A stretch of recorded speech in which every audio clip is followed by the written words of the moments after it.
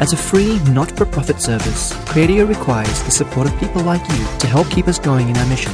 To donate, visit cradio.org.au/donate. Cradio. Mary, Mother of the Church, a talk by Brother Michael Callanan. I'm nervous now. Firstly, I'd just like to begin with a big thanks to Madeline and Bernadette and the Executive AXA to invite us here to be talking to you today.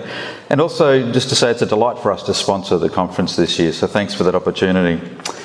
And I'm especially grateful that you've asked me to speak about a topic which resonates strongly with me, but also not only because I'm a Marist brother. I believe that what I'd like to share with you today in fact assists greatly with being Christian in the contemporary world, and that's the subtext of your conference theme. And I'm assuming that the I in I am with you always is Jesus Christ. So, we know from our human history and the study of Scripture and our experience in the church that without Mary, there is no Jesus. Our God chooses to become incarnate and be made man through the nurturing process of being mothered. And that mother is this peasant girl, Mary. So, who am I? Well, I got a bit of an introduction before, but let me say a little bit more. The first thing you need to know is I am not an academic, so apologies about that. Sure, I've got a Master's in Theology from the Catholic Institute of Sydney, the educational hub of the Catholic Archdiocese of Sydney Seminary, and I've studied Scripture at Master's level in the USA and the Middle East, so that was great. But my real passion is in practical pastoral theology, where the rubber hits the road. And for me, I think that lines up well with what giving a talk about Mary, Mother of the Church, actually is. She shows us how, I think, as a Christian, how the rubber hits the road. A little bit of background. I'm a Sydney-sider by birth, so don't boo if you're from Tasmania or from Victoria or Queensland. But I did most of my schooling in South Africa, actually. And my folks have lived in Brisbane for more than half their lives. So I'm a bit of a mixture, aren't I? There's a mixture in not only my growing up, but also my church experience because of those different countries and states I've lived in.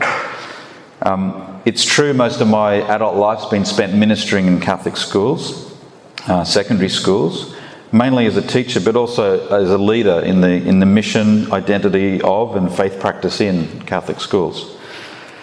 And now I find myself managing campus ministry for staff and for students across the 7 Australian campuses of ACU. It's funny where life takes you. I didn't quite expect that. But for now, let's turn back to our topic. Let's turn back to Mary, and let's set the scene for this short investigation of Mary's motherhood of us, the Church. I believe there's always a great risk in turning the mother of Jesus into some kind of soppy, pretty lady, instead of what history and anthropology and archaeology and the Gospels, properly understood, do tell us, or at least suggest about her. So, there's no scene in Christian tradition more familiar to us than this image of the infant Jesus lying in a manger in Bethlehem. From the great artists of the Renaissance to commercial Christmas card makers of today, this picture has been rendered again and again, complete with its familiar cast of characters. Visiting shepherds, wise men from afar, barnyard animals, and of course, at the centre of it all, a young and newly married Jewish couple and their infant son. And among the many characters who make up this traditional Christmas crèche, Mary, the mother of Jesus, has always been easy to spot. You can spot her right now, can't you, if you look? The only trouble is the wonder and trauma of childbirth is diligently scrubbed away. She appears as a picture of springtime freshness. Hands folded, head bowed, eyes downcast demurely quite often. How very unlike the Mediterranean peasant woman who brought forth a son in a stable, and yet whose destiny was to be the saviour of his people. So I think we must ask ourselves again this question: what would possess us to transform the scandal of that incarnation into symbols and scenes at once almost banal and prosaic? To mute the message, to make it nothing more than a comforting tale of babes and barns and cribs and creches, shepherds and angels that sing? Well, I think we can find the answer to our question in Mary, because having similarly domesticated her and rendering her safe and risk-free, unable to upset us in our understanding about the demands of faith, I think if we are able to go into that question deeply, we might be able to unearth something about what it is to live a life that's centred on discipleship shown to us by Mary. It's true that May and October are months especially dedicated to Mary in the Church's year. Maybe you've had experiences of that where there's been special devotions or moments of remembering who Mary is for us in your own life. In the Northern Hemisphere, we know that May is springtime. So there's new life in trees and shrubs, and that's a reminder of that we're coming out of that Easter season and drawing on Mary's strength at that time for us. And her witness for us as a disciple is a good reminder. But for us in the Southern Hemisphere, October, one of those other months we especially remember who Mary is, we've also got springtime, and we've got the herald that summer's on the way, the warmth starting, summer storms might be beginning, but also it's a time of shrubs and flowers, and especially roses, just becoming such beautiful emblems for us in that time. In a sense, ecstasies of colour, as we look forward to that time of the Nativity. So I've named a few special months in the Catholic calendar yearly, but other than that, what really impacts us about those things? Well, I believe that it's actually the image of Mary in the Gospel that might shatter some of those rather pretty and nice images associated with flowers and springtime seasons. And those images have been built up, of course, over a long period of time, and with good reason. But let's remember that Mary grew up in Nazareth, an insignificant little village in Galilee. Dare I say, a bit like Burke in New South Wales, or Winton in Queensland, or Omeo in Victoria. And I won't pick on Tasmania. She experienced the harsh life of caravan during journeys to and from the city of Jerusalem at Passover time. A bit like the toughness of being on a muster or an outback camping trip before four-wheel drives. She knew the poverty and hardship of travelling while the birth of her child was imminent. And then delivering in a stable, hardly glamorous. Something like a shearing shed or a backyard lean-to. She knew the terror of persecution so beautifully explained to us by Archbishop Nona just a minute ago. She knew what it was like to escape at night from the king's soldiers. She knew what it was like to be on the road for days on end while caring for and carrying this small child. Throughout the centuries, pious people have made, I unfortunately believe, a bit of an antiseptic plaster saint of the mother of Jesus, barely touching the flesh and the blood reality of her life and her relationships. She knew the life of a refugee, exiled in a foreign land, unable to settle down, restless for news which might make it safe for her to return to her native land and to loved ones. Maybe a bit like the Rohingya women and children of the Rakhine state in Myanmar. We see them frequently on our TV news, and I've met some of them living as exiles in Thailand. She related to people who were on the edge in all sorts of ways. For that's where she lived most of her life, on the edge. She was one of them. She knew those people's hopes and despairs, their joys and their griefs. She bore God. She is the Theotokos. But Mary walked with those for whom life was a constant struggle. If you like, there was dust on her feet. And she's there for us too, replicating the same journey of ups and downs that's been the experience of each one of us so far in the journey of our lives. This mother, she knows our hopes and our dreams and our needs. And so I hope that all of this just gives, at this point anyway, a little inkling as to what a mother of the church might mean for us, the members of that church. Apologies, this text might just be a little small, and I'll just read it just in case. I hate reading things off the screen, but I will.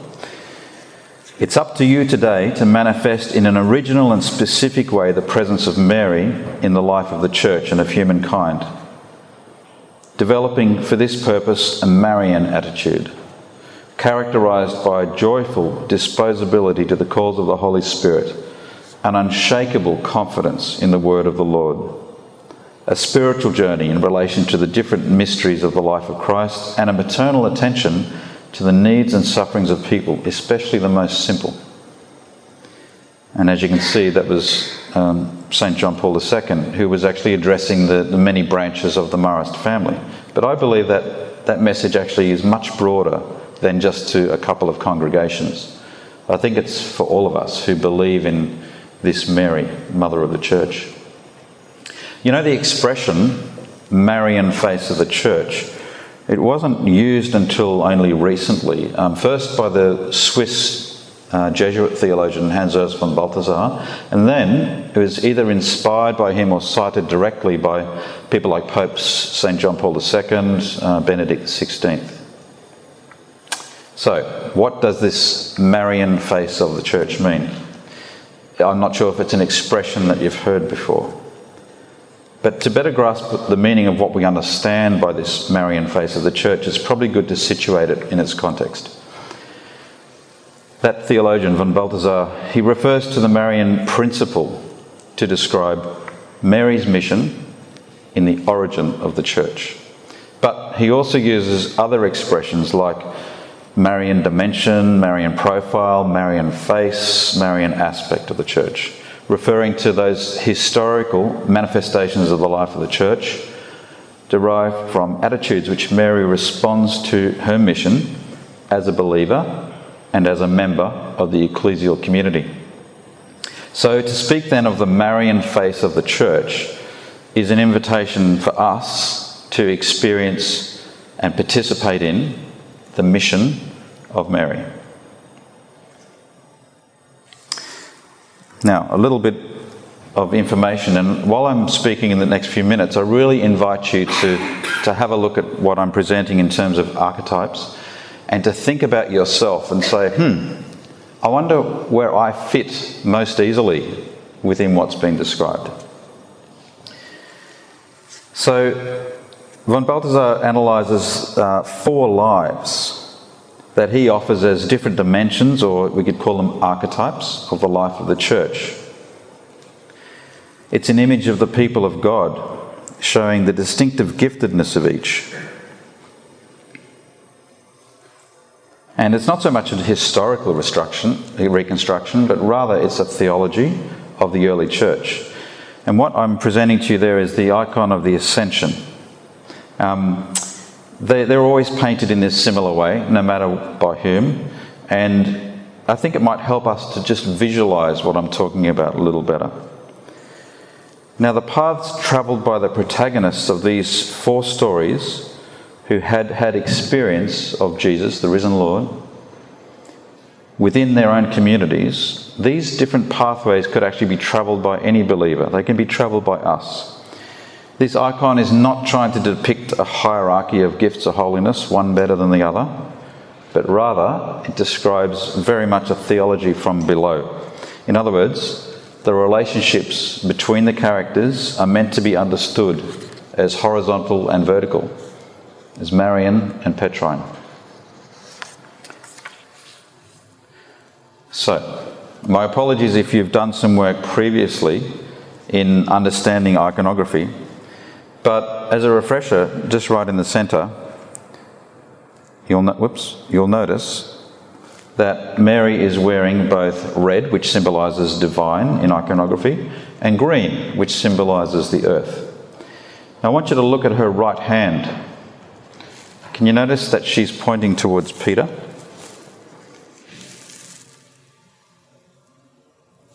And her left hand, which points towards Christ. So that gives us an indication about what the iconographer wants us to understand about the theology.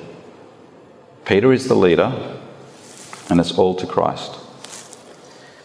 She's not depicted alone, you notice. She's in relationship. And that relationship is with all in heaven and earth, divine and natural, red and green. And we can see she's a pivotal, unifying, central figure placed at the centre of this icon of the Ascension. So, a little bit of description about who the other archetypes are in this icon. The first is Peter. So he's just on our left, to the right of Mary. In the first place, the experience of Peter, who discovers that Jesus, with whom he lived for several years, died on the cross for his countrymen, but God raises him up. And so the conviction of his faith serves as a confirmation and security for that of his brothers. The story of Peter's faith is the foundation for theological reflection on the so-called Petrine principle. It's so clear for us that this needs to be central, grounded and absolute within our faith understanding.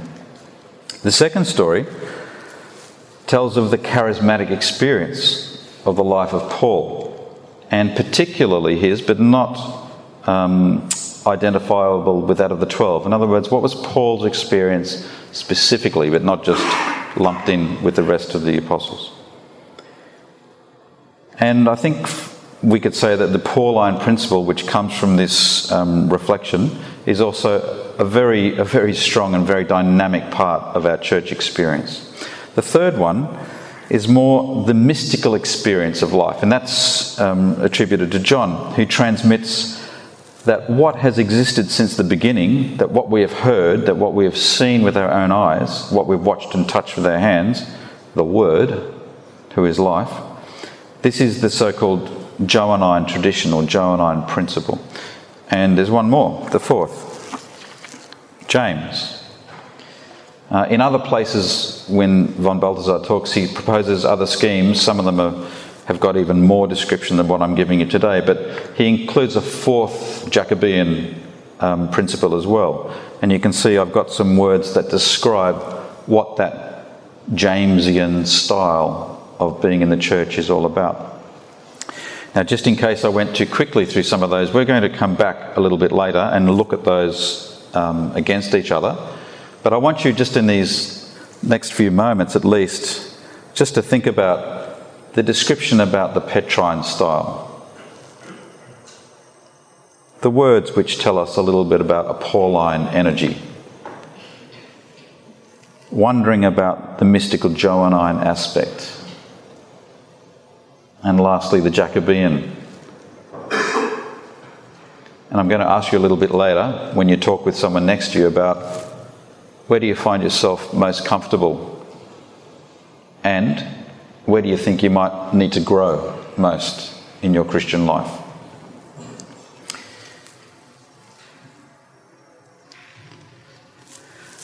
So finally, although we could perfectly well say that in the first place and at a much deeper level and closer to the centre, there's the experience of the Mother of the Lord. She's the central character in our story because of her relationship with Christ. It's an intimate and total experience which flows on to the church and makes it fruitful that she has. And that's the foundation of this Marian principle. It's at the centre. But we'll reflect on that a little bit later and also those other four archetypes. So the Marian principle is in distinct aspects, you could say, more fundamental perhaps than the Petrine principle. I'll just tell you why. The Catechism of the Catholic Church says, this is number 773, the Marian dimension of the Church precedes its Petrine dimension. And in 1987, St. John Paul II himself says, the Marian profile is as fundamental, and in brackets I put, if not more, as fundamental and characteristic of the Church as the Apostolic and Petrine principle, to which it is profoundly united. So this means for every Christian, being a believer is more important than the ministry he or she exercises. It's about our faith. So the Marian experience then relates and connects faith, vision, heaven, earth, and it resolves that tension between the church, perfect and immaculate, and the church of sinners. That's us. Because Mary believed by faith, and by faith conceived, as says St. Augustine, that she is the first believer and she's the mother of God, and in Mary, the believer and the mother of God cannot be separated. Her experience of Christ it's spiritual and corporal at the same time. She bore Jesus Christ. For this reason, we can't jump from a visible, hierarchical Petrine church to an invisible and spiritual church in which we encounter that Marian dimension. So these different parts aren't opposed, but they're complementary in my opinion. And I believe that it wouldn't be correct to contrast these different dimensions of the church and opt for a church with a Marian face in contradistinction with a Petrine church. It's an easy argument, but it doesn't lead to anything constructive. And the reverse applies as well. Von Balthasar wrote that when the Marian dimension is rejected, everything becomes polemical, more critical, more bitter, less friendly, and ends up boring. And he says that people will flee a church like that en masse. But wouldn't it be ironical to use a church that takes inspiration from Mary as a weapon against hierarchy, for example, becoming more polemical, more critical, more bitter, less friendly, using Mary as your sword? I'm not then going against anyone or anything. In fact, the only thing that could be proved if I did that would be my own lack of consistency in living the ideals that I proclaim. So I'd like to present to you some icons or some ways, different ways of understanding what a church with a Marian face might look like for us. We know that the Greek churches and the Slavic churches have long considered the veneration of icons as part of the liturgy that we celebrate the liturgy of the Word. And just, I think, as the reading of books or texts allows us to understanding the living Word of God, so the exposition of painted icons allows those who contemplate them to gain access, if you like, through our sight to the mysteries of salvation, which, look, in one part they're expressed through ink and paper, but in another part maybe they're expressed also through different colours and materials. And St. John Paul II wrote about that extensively. It's perhaps true that the icon could be said as a parable for the eyes, and what the words announce to the ears, the painting of an icon says silently and shows silently to the eyes. The Second Council of Nicaea actually made that statement. So if we don't belong to that spiritual tradition of Christianity, and most of us don't, I know, or all of us, maybe icons aren't all that easy to understand, but nonetheless they have been gaining popularity in various parts of the world that are influenced by Western Christianity. We know that they belong to the first millennium, before the division of our church, but they do reflect the ancient beliefs and practices of our Christian community. Wouldn't it be fantastic if the use of icons and allowing them to be vehicles of our prayer, if they might be a sign for us of a church that's actually undivided in the third millennium? It's true we have so much importance of words in our Western culture and of logic and the need to listen, but maybe the East has got something to teach us about the image and about intuition and the need to contemplate. So we're going to look at 3 different Marian moments through an icon, but the actual image of the icon is not important as much as the significance of it. And we're going to look at those to give us a better understanding of what this Marian church and its characteristics might look like for us in our contemporary life and world right now. So I want to align these 3 icons with 3 concepts, 3 invitations. The first is Mary's visitation and aligning it with service. The second, the Pentecost moment and aligning that with family or community. And the third, seeing the Annunciation as an invitation to faith in action. Don't worry, I'm not that silly. I know that's not the chronological order of the events for Mary. But I just present those to you because I like to finish with faith in action. So, let's be challenged by each of these icons as I talk about them, and let's be conscious that the attitudes of Mary, who is the first disciple, that she might be able to help us realise in our world what the actual maternal face of the church looks like through our lives and our gift.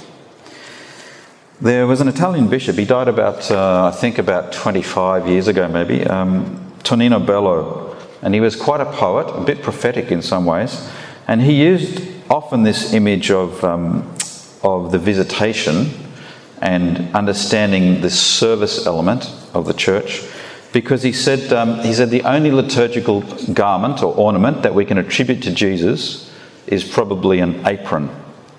Why do I say that? He said, the Lord got up from the table, removed his outer garment, and taking a towel, wrapped it round his waist. Here is the church of the apron. So whoever wants to draw the church as the heart of Jesus experiences it has to draw it with a towel. I mean, literally draw it with a towel around its waist. Someone could object that that's an excessive image of, servility. Maybe a bit like a photo that you don't want to show your relatives when they come round to your house because it looks a bit weak. But the church of the apron is the church that Jesus prefers because that's how he made it. So if we're to become servants in the world, then to get down on the ground as Jesus did and set to the washing of the feet of the people, the world, then that's the church. And my question is, whose feet do we wash? I believe we share in the spiritual motherhood of Mary as we take part in bringing Christ's life to the world of those whose lives we share. And we nurture that life in the ecclesial community, whose communion we strengthen through fervent prayer and generous service. I believe to serve is actually the Christian vocation. And performed with great dedication and self-surrender, I think it's normally really much valued and it's appreciated. In this society we live, this global society, I think we've got so much immediate access to information that can tell us about the poverty and the suffering and the marginalisation of people, of millions all over the world. And that means that we must ask ourselves if we're doing something, or maybe even more, if we're doing everything possible to take care of those who are left out. And I'm not talking about rushing across to somewhere else in the world right now. I'm talking about your own suburb, your own campus, your own workplace, your own family where there's exclusion. A good test to find out how we're doing would be to say, how do other people identify us? Do they see in us the maternal face of the church? Do your family members, your housemates, your uni residents, friends see it in you? And I think I've been particularly happy and proud actually in all of this strong attack on the Catholic Church at the moment, especially to do with the issues around institutional sexual abuse of children, that many of our bishops, in fact probably all of them, they've stood up and they've said, can you just take a look at who we are as a people and what we do to care for people and maybe make a judgment on that? And we know that if the Catholic Church decided, okay, it's a bit tough, let's go home, we'll just shut up our shop, we know that the welfare agencies in Australia would collapse. Australia would be in deep trouble. We know we've tested this before. In Catholic education in the 60s, we said we're going home, you can educate the kids, and we know that brought in enormous changes in terms of government financial aid to Catholic schooling. So I think our world, our Australian politicians do know how important we are in the mix and they value us, but they don't like to say that publicly too much. So in whatever area we study or work, we should be sharing our journey with all people of goodwill. Endeavouring that service be a priority value in our societies, although the quest for prestige and power and wealth offers very powerful competition in Australia. I think the presence among us of other Christian confessions or other religions or other people still searching, that allows us to offer a witness of the open and serving church we should feel called to construct. And Archbishop Nona spoke beautifully about that, about how Christians need to witness. We must witness. If we look at the world from another person's perspective, I think that means that we are capable of actually walking in someone else's shoes, being touched by the experience of someone else. That doesn't mean we approve of someone else's actions or we have to sell ourselves short.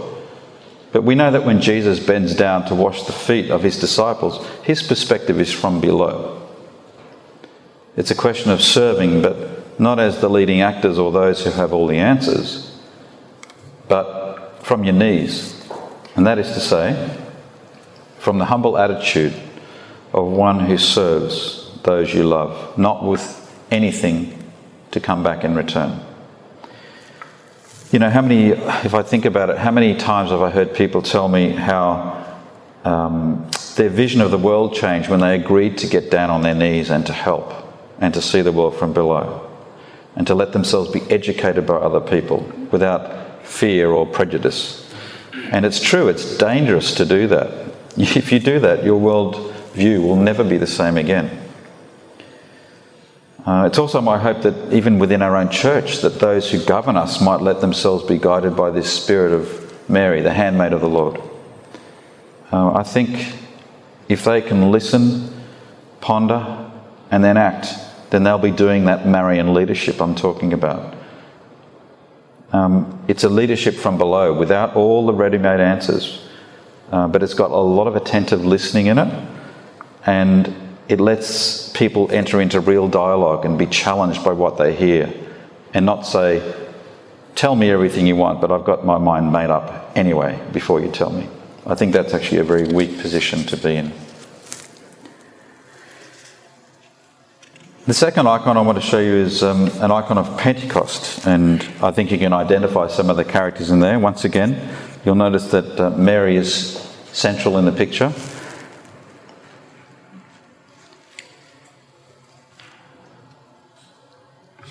So, my opinion about us is sometimes that we've turned our Catholic Church and our shop fronts sometimes into archaeological exhibits or museums.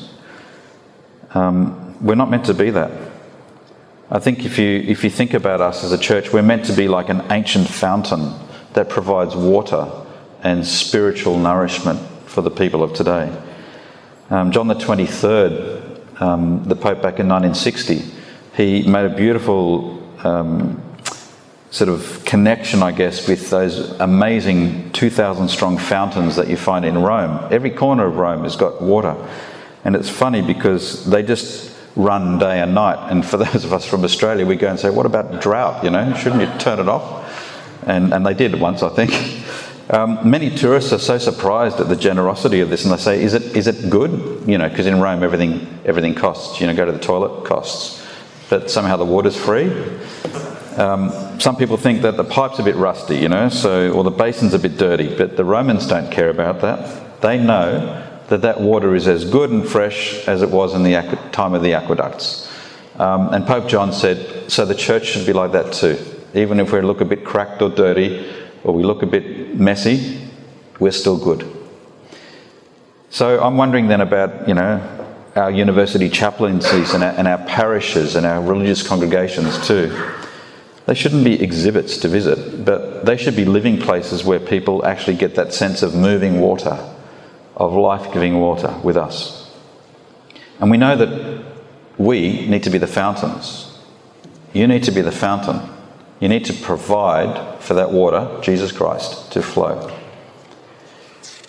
Now, that makes you pretty humble because you have to realise then you're going to be in a permanent state of movement as you provide the water. And it's about openness and generosity all the time. And that can be very wearing.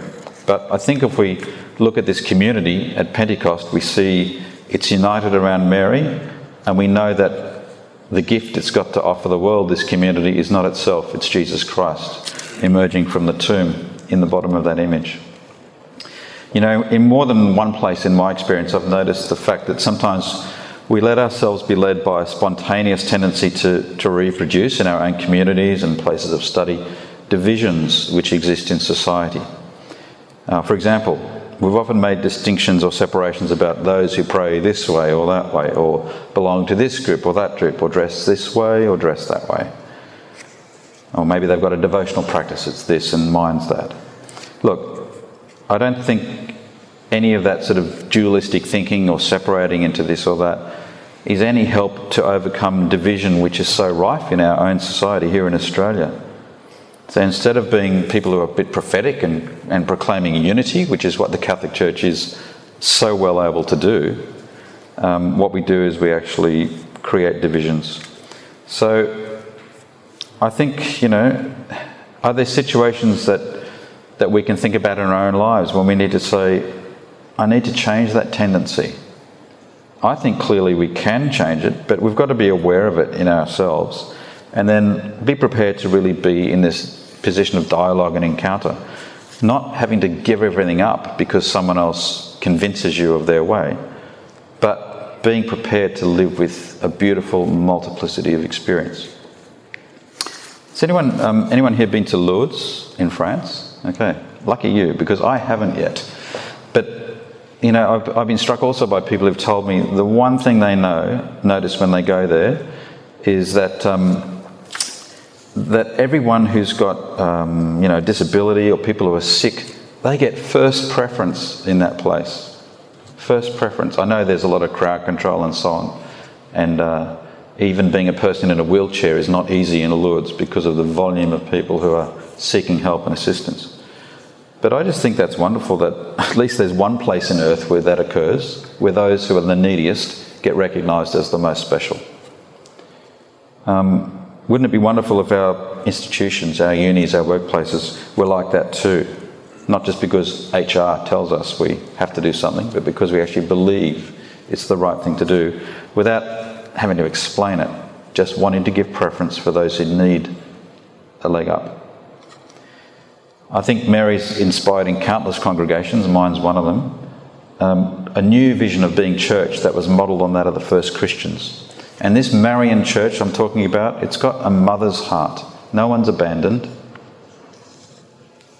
A mother believes in the goodness and the core of a person and forgives readily, no matter what. How many TV programs have you seen where, someone's been accused of a horrific crime and the mother's response is, I love him and I don't know why this has happened. So let's be respectful of every person's journey. I think there's a place for those within us, for people who've got doubts, people who are uncertain spiritually. I think we need to be experts at listening and dialogue. In making a place for Mary among us, we learn how people are to be loved, and we in turn become living signs of the Father's tenderness. This statue that you see here, it's called the Good Mother. It was very common, I believe, in France in the late 18th century. But that's a photograph of the actual statue we've inherited from St. Marcel and Champagne, who's the founder of my congregation. It's an image full of tenderness. Look at that little baby, sucking his finger.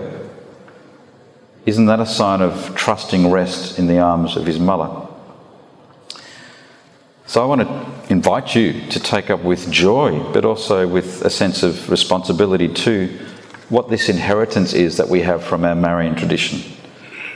To grow in the sense of community that you already have among you because you came here for this weekend. But those communities also that you create wherever you are in the service of one another and to reflect that beautiful maternal face. The last of the three that I'd like to present to you is the icon of the Annunciation. A little catchphrase I like to think about is, beauty will save the world. Will it? Well, our experience shows that in a convincing way that violence and those who employ power for their own benefit don't save the world. We know that. So what about this motif then? I think our world, which is it's pretty full of structural injustice and violence, I think it needs to open itself up to the beauty of silence and wonder and gratitude. I don't know about yours, but my human heart thirsts for that. Even though I don't sort of always reach that or find out, how I'm going to get to that place. It's difficult sometimes. I bet you a number of you have been part of something like World Youth Day, I'm not sure, but you might have been to Poland or Rio or Madrid, or maybe Sydney 10 years ago. You might have been too young, some of you, to go there. Or maybe you were dragged along in a youth group or something. But I was there in Sydney, and I know that it resonated with me when I asked people, what's the thing that impressed you most about that? Guess what? It wasn't the plane trip there. It wasn't the food, because that's always bad. See, they know. I'm not having a go at Poland, right? But you know what it was that got them? It was the quiet. It was millions of people being quiet during the adoration of the Blessed Sacrament. And we know, I know you had an experience of that last night. When you've got a confined place and a beautiful chapel and smoke and candles, and Jesus Christ, it's easy for Jesus Christ to come into that space because we create a lot of conditions. But in Sydney, I think it was about 2 degrees. It was cold. I had people around about me who is the first time they'd ever seen that happen, so they were a bit confused. And yet I experienced Jesus Christ that night in the middle of all sorts of uncomfortability and probably actually my own lack of expectation that anything would happen. So I think it's possible that this deep listening, this deep silence can actually touch us deeply. And I believe that maybe the first part of the mystery of God we experience is God's beauty, maybe before God's truth, but maybe it's different for different people. The funny thing is that, we're talking about silence and contemplation, and what am I doing? Talk. But we have to have a few words. So my question for you is, how are you attending to your interior life? In every human person, there's such an insatiable longing for what rises from the depth of you. That's Jesus Christ. I think in various parts of the world there's clear signs that people want to return to this inner life, this spiritual quest, but there's all sorts of ways that it manifests itself that just, I don't know, they're a bit dead end for me. So someone who tells me that they're doing meditation and it's just the greatest thing ever, and I just ask them sometimes, when you meditate, what? About what? And then if they say to me, it's just about my life and how I'm going and just trying to still myself. And I say, why? And I think sometimes people they don't want me to ask any more questions then because it gets uncomfortable, right? But to me, unless you actually move beyond meditation and you get to contemplation and you get to wordlessness, then you're not going to allow Jesus Christ to actually make himself present. Not easily, anyway. So I think no matter what continent we live on, we live in the middle of lots of forces which lead us to live in a very superficial state right now. I don't know if anyone's on Facebook right now. Maybe you are. checking out what my profile is. I don't know. But I wonder whether this might have been the experience of St. Augustine, because he described in his Confessions, and we know this, I'm sure you've heard it, late have I loved you, beauty so ancient and so new. Late have I loved you. And here you were within me, and I was outside. And outside I was searching for you. And deformed as I was, I threw myself on the beautiful things you've created. You were with me, but I was not with you. Those things kept me far from you, which, if they did not exist in you, would not be at all. So I think Mary shows us this path to follow. Mary of silence, of acceptance, of attentive listening. That's what's going on in this picture. I frequently thank God for the blessing in my life. Marvellous people I've had who've journeyed alongside me with quite a lot of simplicity in my own congregation, but also many friends who live their fidelity, who nourish their faith, and they put faith into action. Now, maybe when you hear those kind of phrases, you might think of your friends or maybe parents or a sister or a priest or brother who stands out for you, who've modelled that for you. I think most of them are people whose biographies actually won't be published, or whose names won't appear in the news, and they won't have the word saint officially inscribed before their names, but those people are a major treasure in our world and in our church. And I think if they're at our disposal, we must make sure that we really draw from them, because I think they are, in essence, the unofficial communion of saints. How many witnesses like these have lived as such authentic, mystical type of people, hanging onto a rosary, maybe another prayer style too? But, can there be a simpler prayer than this, the rosary? It's the prayer of very simple people. It's repetitious. It's not complicated, especially the way I do it, because I leave half the formulas out. And I think your love and your trust get expressed when you just repeat these same words time after time. Maybe it situates us, this prayer, in the tradition of the prayer of the heart of the first centuries, and that tradition has never ceased in our church. I know many spiritual masters that it's been written about. They've found in the rosary a terrific way of expressing their trust and abandonment in the Lord.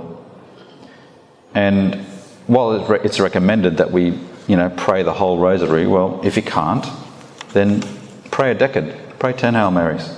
And if that's not possible, try 5 or try 2. And if you can't do that, then what about having some beads and just kiss them before you go to bed? Something that just connects you with this deep mystery of love expressed through the discipleship of Mary. Now, am I recommending going back to all sorts of devotional practices? Well, if you knew me better, you'd probably say, no, Michael wouldn't do that. But what I am saying is, whatever you do, make sure absolutely that you pray. And you've got to find a style that works for you. Some of us who are here in various forms of religious life, or guys who are priests, people who are religious sisters, people who are in associations of Christ faithful, they all have particular ways that they pray and gives them corporate sense of meaning. But sometimes it can be hard for you individually. You get together with friends, turn up to Mass, go to some other kind of prayer support group. Okay, it's there. But what happens every day for you? I think this abandonment I'm suggesting in this Marian style, I think that will open your heart to people and to events more than you can imagine. And I think you might be very deeply touched if you move into this space a little bit more, because we know that Mary tried to do that. She tried to discern the footprints of God, of her Son, in everything, especially after he had died. Everything was interpreted through trying to understand his footprints in her life experiences. St. Teresa, I think, of Calcutta, she's probably a great example of a contemplative in action. She was very activist. But she says that the fruit of silence is prayer, and the fruit of prayer is faith. So the faith has got to come from some interiority. So, how are you going to develop that mystical dimension of your life? I suggest by paying a price for it to grow and sprout. And what's the price? Some silence, some dedication of time, some attentive listening to the Word, to Eucharist, to other celebrations of faith. But with patience, and not with the pretentiousness of, I'm here, God, turn it on now. No, I think we have to wait. I think we have to be constant. And, my own life experience, our efforts at trying to do this, we can go for years sometimes and the results aren't real clear. But I think you will experience one day a light that's proportionate to your efforts. And I think it will flood you. So I hope you're encouraged by those 3 moments, those Marian icons, if you like, as to how this maternal church might become a reality in our lives and in the world. The Annunciation, which inspires faith in action. The Visitation, which does call us into service of the other. And Pentecost, which invites us into a communal and family type of experience, modelled to us by the Trinity. So, just to finish up, here's those 4 archetypes again. Hope you haven't forgotten them. And I'm wondering if you might just like to turn to the person next to you. If you're not close to someone, roll on over And I want you to answer these two questions with each other. Don't worry, we're not going to have call-outs up to here and get people to declare which part they're on. No. But I wonder, where are you? In which dimension of the church do you find yourself most comfortable? If you want to say Marion, that's okay, you just get a gold star. But I'm talking about these four.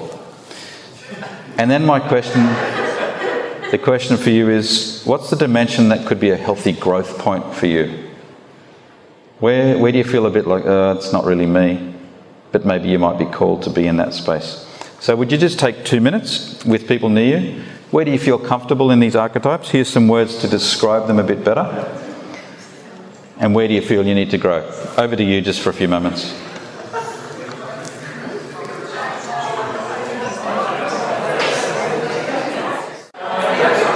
So I wonder if I can just call you back. That's good. I didn't see any fights. It's true. You are Peter, and on this rock I will build my church. But guess what? We might need a bit of Pauline land, and we might need a bit of Jacobean mortar in between those rocks. And we might have to have John giving us some fencing and some shelter. I'm just making up those metaphors, but Peter's great, but there's so much more to who we are as well. This year, a Marian feast was proclaimed. I'm sure you know, Mary, Mother of the Church. I'm sure, and in fact I'm glad, that might have inspired your suggestion of this talk's topic to me, AXA Executive. I don't know. But as far back as the 12th century, there are records of a bishop using the title Mary, Mother of the Church, and Pope Leo XIII from the 19th century said in his encyclical on the Rosary that Mary at Pentecost was in very truth the Mother of the Church, the teacher and the Queen of the Apostles. In the early 80s, St. John Paul II had a mosaic commissioned for the outside wall of his papal apartment entitled Mater Ecclesiae, Mother of the Church, in gratitude for his recovery after being shot in St. Peter's Square. And he also spoke about Mary as a mediator, someone who intercedes for us. So that idea of Mary interceding for us is so important for us to embrace. I think the fact that this feast has been placed straight after Pentecost makes it evident that the church aligns itself with Mary's initial outwards dynamic movement. Mary did what a mother would do. She prayed with and for her children in that upper room, calming their fears and gathering them around her. It's no accident that in John's Gospel we have Jesus announcing to his mother and the beloved disciple, "Here is your son, here is your mother." So, I think we should experience much joy in accepting Mary as Mother of the Church, dynamically, really, in our lives. It's clear that she's a woman of profound joy. My heart rejoices. Not my heart rejoices. My heart rejoices. That's the word that Luke has us singing in the Magnificat. And then the qualifying phrase tells us why. Because of God my Saviour. It's that little phrase that gives us the first key to Mary's all-absorbing and sustaining joy. And the second key is what happened just before she sings, her encounter with her cousin Elizabeth. These are the twin sources of Mary's joyfulness: the personal embrace of her cousin in need and her absolute trust in the God in whom she lives and moves and has her being. So, to finish, if we want to live young Catholic life faithfully in our contemporary world, let's embrace getting ourselves out of the centre of the picture. Let's lose our pride and our impatience with things.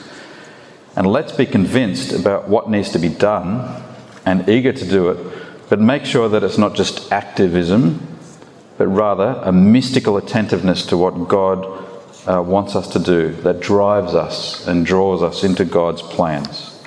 Holiness and happiness, and ultimately God, they're encountered in the other and never apart from the encounter with the other.